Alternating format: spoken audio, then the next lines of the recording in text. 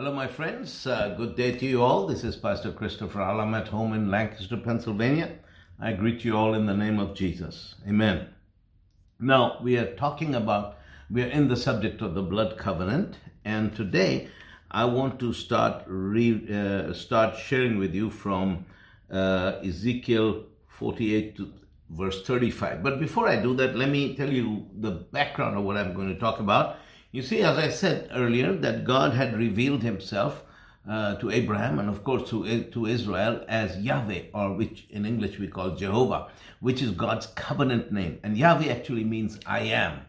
I am is his covenant name, with which he introduced himself to Israel. And the interesting thing is that actually the name Yahweh, in Hebrew, it consists of four consonants. That's all. There's no vowels there. And the four consonants, the English equivalent of those four consonants is YHWH. So nobody really knows how the name of God is pronounced, and the Jews have always said that it is the name of God is too holy to be pronounced by human lips. So wherever the name Yahweh is in the Bible, they would say the Lord, So, and even in English, have you noticed how some people, when they write God, they don't even write G-O-D, they write God_D, which I think is pretty ridiculous, because God is not the name of God. God is a generic word for deity, but it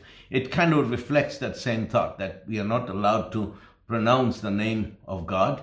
So, but Yahweh, those four consonants, YHWH, we could say Yivi, Yivu, Yuvi. You can put anything in there, but nobody knows. But we say Yahweh for simplicity's sake, because it's easy to pronounce, but it's not really Yahweh. Nobody knows what it is, because it consists of four consonants, YHWH. So, but for simplicity's sake, we call it Yahweh. That's the name of God, the covenant name of God. Now, a Jew would never say Yahweh, because for him the name is too holy to be pronounced by human, to be uttered by human lips. But we say Yahweh, and the English version of Yahweh is Jehovah. You probably heard that word. But anyway, to give you a background, so God revealed himself as Yahweh, but that word Yahweh was compounded together with another word. So those are the compound Yahweh names. And the first one, we're going to study some of those names with which God introduced himself in the scripture. And the first one we are going to study is Yahweh Shammah. Yahweh Shammah. Yahweh Shammah means I am the ever-present one. Yahweh Shammah means I am the one who is ever present. So God promised Israel in his covenant with them that he would always be present with them. That was one of the compounded Yahweh names of the covenant. Yahweh Shammah, I am the Lord who is always present, or I am the Lord, the ever-present one. In other words, God promised Abraham, and of course to Abraham, the people of Israel, that he would always be present with them. And so in Ezekiel 43 verse 35, this is what the scripture goes. Scripture says, it said, the distance around the city shall be 18,000 measures, and the name of the city from that day and ever after shall be, the Lord is there. Yahweh Shammah. That means the name of the city shall be, the Lord is there, or the Lord is present, or the Lord is ever present. That's Yahweh Shammah. The name of the city would be Yahweh Shammah, because the Lord said, I will always be there. And now, in Psalm 46, 1-3, it says, God is our refuge and strength, a very present and well-proved help in trouble. I'm reading from the Amplified Version, so let me read the three verses. It says, God is our refuge and strength, mighty and impenetrable to temptation, a very present and well-proved help in trouble. Therefore we will not fear, though the earth should change, and though the mountains shall be shaken in the midst of the seas, though its waters roar and foam, though the mountains tremble at its swelling and tumult, Selah. That means pause and calmly think of that. So what Psalm 46 verses 1 to 3, it says, God is our refuge and our strength. And not only that, but he is a very present. He's an always present and proven help in the time of trouble. That's the thing that God promised Abraham and the people of Israel. I'm Yahweh Shammah, the ever-present one. So whenever you are in trouble, I am always present, and I am your refuge and your strength. What a wonderful promise of God's presence in every situation. I am your refuge and I am your strength, and I am the one who is always present to you. And because of that, you will not fear, even if the mountains shall be shaken and the earth should change. God is our refuge. And we should, as Christians, should think of this these days when people are so afraid, people are so panicking, what's going to happen in the world. And, I hear all kinds of stories from people. People are just afraid, not stories, but speculations of what's going to happen in the future. But I know this much. I don't know what's going to happen in the future unless God shows me. But one thing I do know, that is written in the book, and that's worth money in the bank, that God is our refuge and strength, and he is a very present help in the time of trouble. That means God is always present with his people. Hallelujah. What a wonderful covenant promise he gave to the people of Israel. And so we see that the people of God, the people of Israel could always meet with God at the tabernacle. The tabernacle, they could always meet with God at the tabernacle, where the Ark of the Covenant was. His presence was always there. So, you had the people of Israel and you had the tabernacle. And everybody knew where the tabernacle was. And in the tabernacle was the Ark of the Covenant. And his presence was always manifested there. It never left that place. It was always there. So if people wanted to meet with God, that's the place to go to. If Moses, whoever was, wanted to hear from God, inquire of the Lord. You talk about the old prophets inquiring of the Lord. That's the place to go to. You go to the tabernacle. You go to the, where the Ark of the Covenant is, and you're at the tabernacle. And that's where you seek the face of God, because that's where God is present, and that is where God speaks. So the Ark of the Covenant, it was in the tabernacle, and the tabernacle was always with the people of God. So God was always present with them. That was his covenant promise to the people of Israel. I'm Yahweh Shammah. I'm the ever-present one. And then it says here in Exodus 25:22, and there I will meet with you, and I will speak to you from above the mercy seat, from between the two cherubim which are on the ark of the testimony, about everything which I will give you in commandment to the children of Israel. So God had said that, listen, that place, the mercy seat, which is between the two cherubim, I'm sure you've seen pictures of the Ark of the Covenant. It's like a box, and you've got these two cherubim, and you got the handles, which the Levites carried the ark on their shoulders. And in between the two cherubim was the mercy seat. And the Lord says, I will speak to you there. You need to hear anything from me? Come to that place and I will speak to you from there. And so God spoke to the people of Israel from the mercy seat, which was at the Ark of the Covenant, and the Ark of the Covenant which was kept in the tabernacle. So through that, God fulfilled his promise. I am the Lord, the ever-present one. I will never leave you. You will never come and find that I'm not there. I will always be there, and I will speak to you. Now, in Exodus 33:7-11, now Moses used to take the tent and pitch it outside the camp, far off from the camp, and he called it the tent of meeting. That's interesting. So the tent of meeting was the ark of the tabernacle. The word tabernacle actually means a tent. In modern day language, that would mean a tent.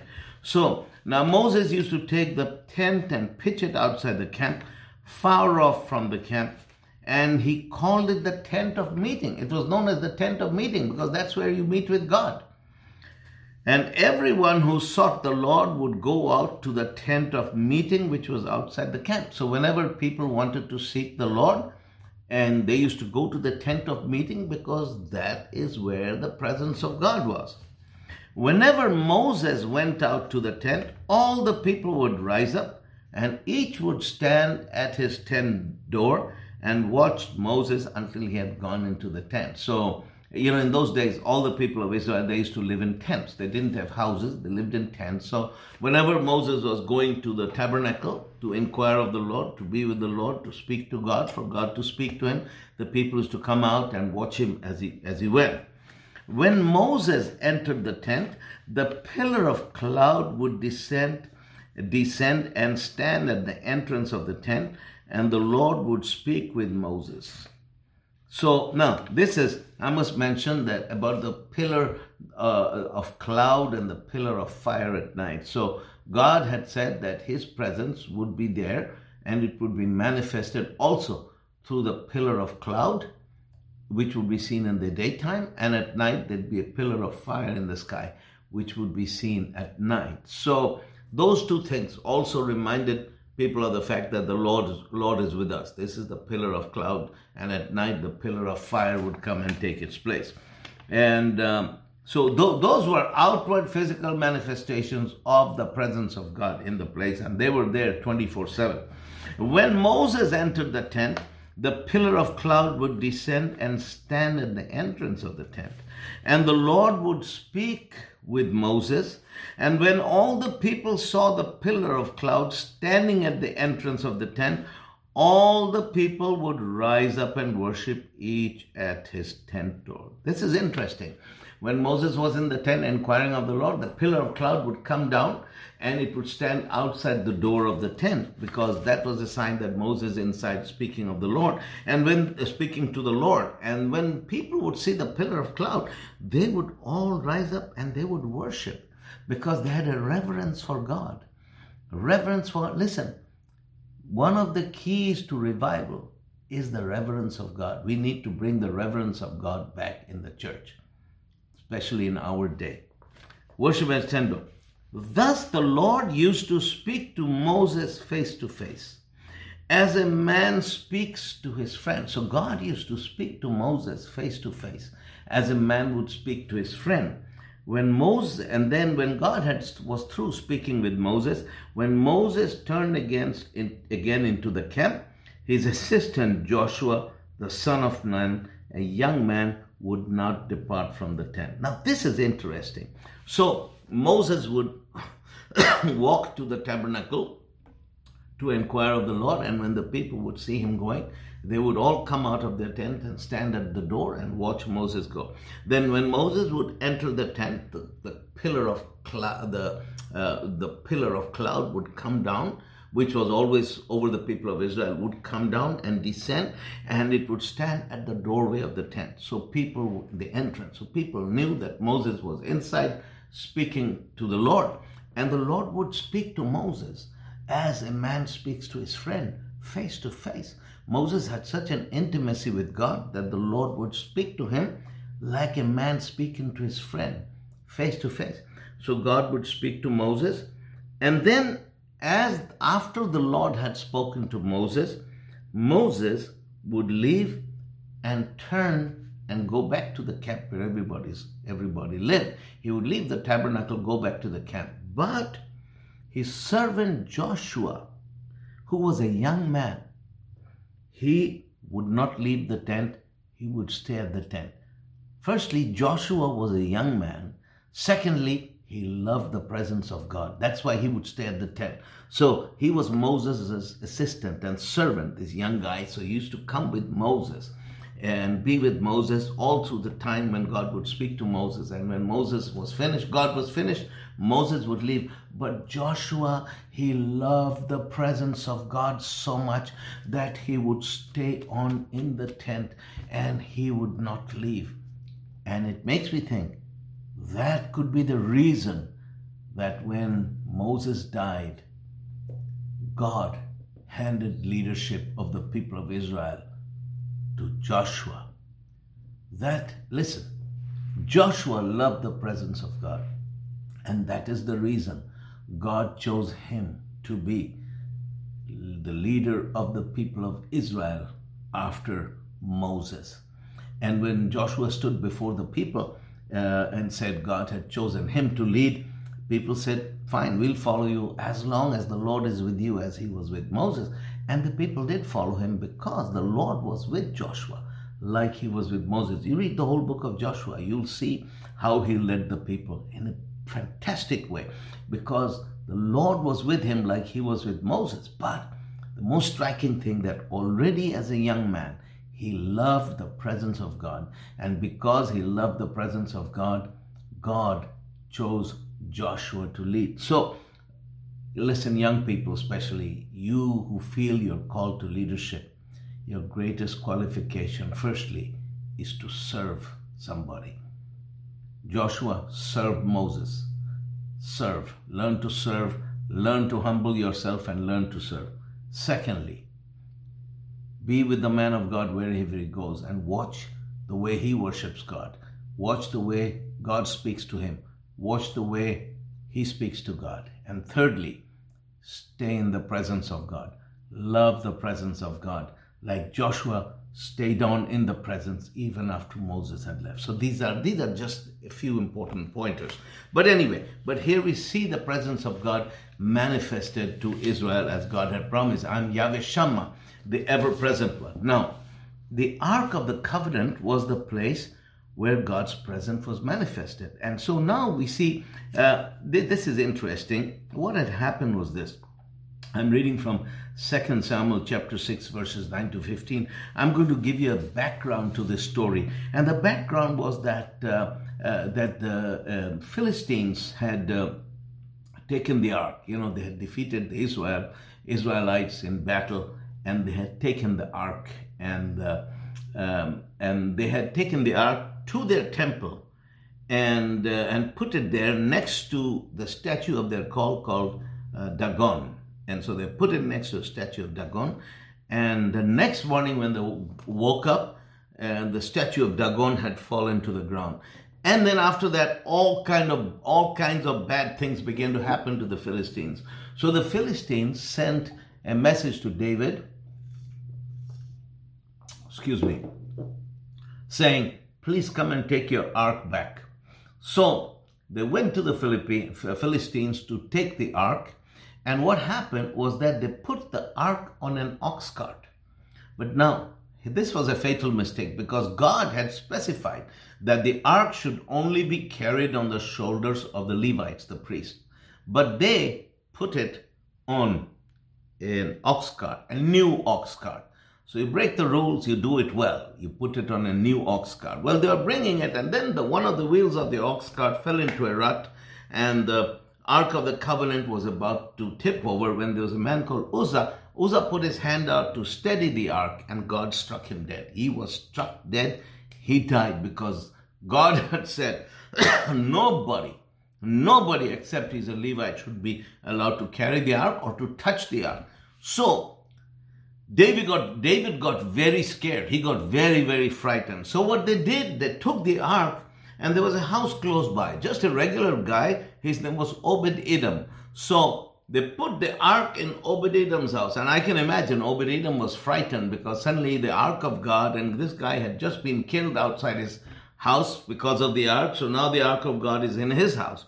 So the Obed-Edom's house, had the ark in it. And what happened? The ark of the Lord was in Obed-Edom's house for 3 months, and during those 3 months, God blessed Obed-Edom's socks off. God blessed him, blessed the man, and blessed his whole house because Obed-Edom had the presence of God in his house. And so David heard how God had blessed Obed-Edom, and he wanted the ark in Jerusalem, in the city of David, as they called it. Okay, I'm reading from 2 Samuel 6, 9 to 15. And David was afraid of the Lord that day and said, how shall the ark of the Lord come to me? So David would not remove the ark of the Lord unto him in the city of David, but David carried it aside into the house of Obed-Edom the Gittite. So, David was afraid when he saw the way Uzzah had been struck dead. So he was afraid to bring it to Jerusalem, the city of David, as it was called then. And he put the ark in the house of Obed-Edom. Ends verse 11. And the ark of the Lord continued in the house of Obed-Edom the Gittite 3 months. And the Lord blessed Obed-Edom and all his household. God blessed Obed-Edom and his household for 3 months. During the 3 months, the ark was there. And it was told King David, saying, the Lord has blessed the house of Obed-Edom and all that pertaineth unto him because of the ark of God. So they told David, somebody told David, listen, that ark in the house of Obed-Edom is being blessed because the ark is in his house. So David went and brought up the ark of God from the house of Obed-Edom into the city of David with gladness. So David thought, why should only he be blessed? Let me bring it to the city of David. And so David went to the house of Obed-Edom. Okay? Look what happened. Verse 13.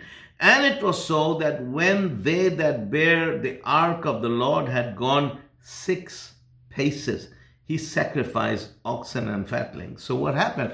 David was so excited about bringing the presence of God into the city of David. I mean, he was, because he believed that wherever the presence of God is, there is blessing.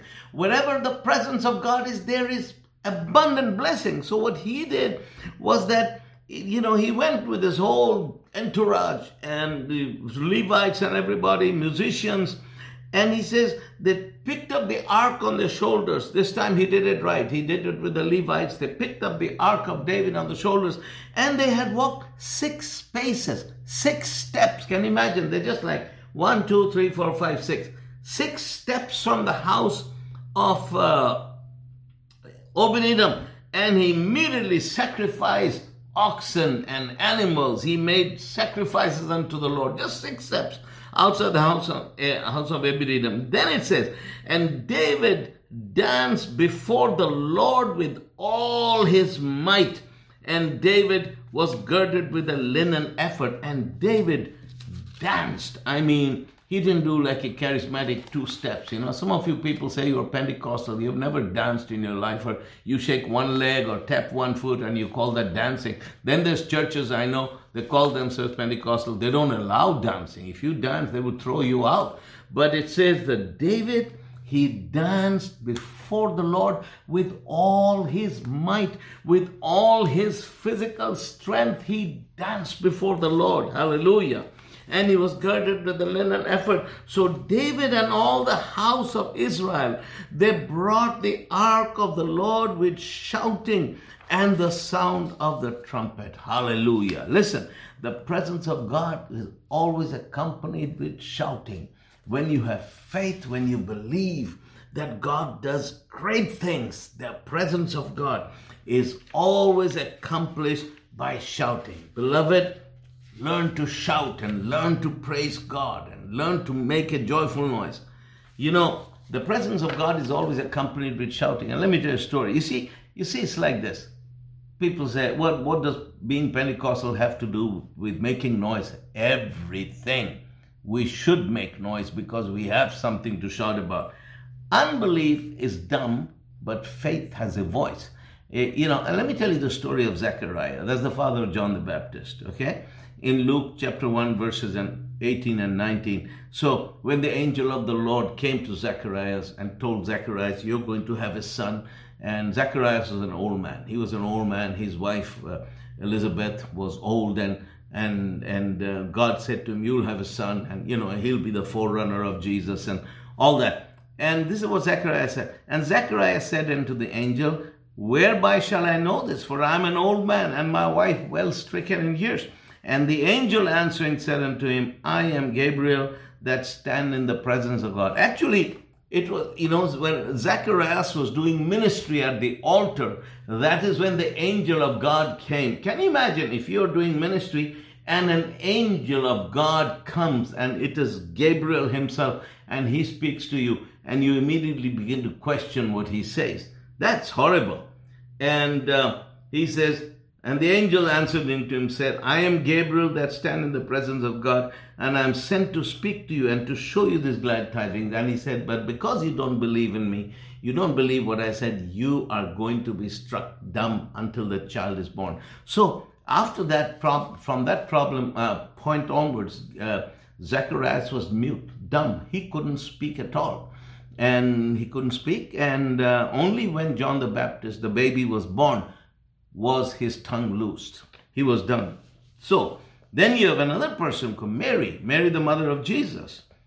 In Luke chapter 1, verses 46 to 49, the angel of the Lord appeared unto appeared unto Mary and said, you're going to have a child. And Mary had a legitimate question. She said, I'm not even married. How shall this be? And he said, the Spirit of the Lord has come upon you, and you shall conceive.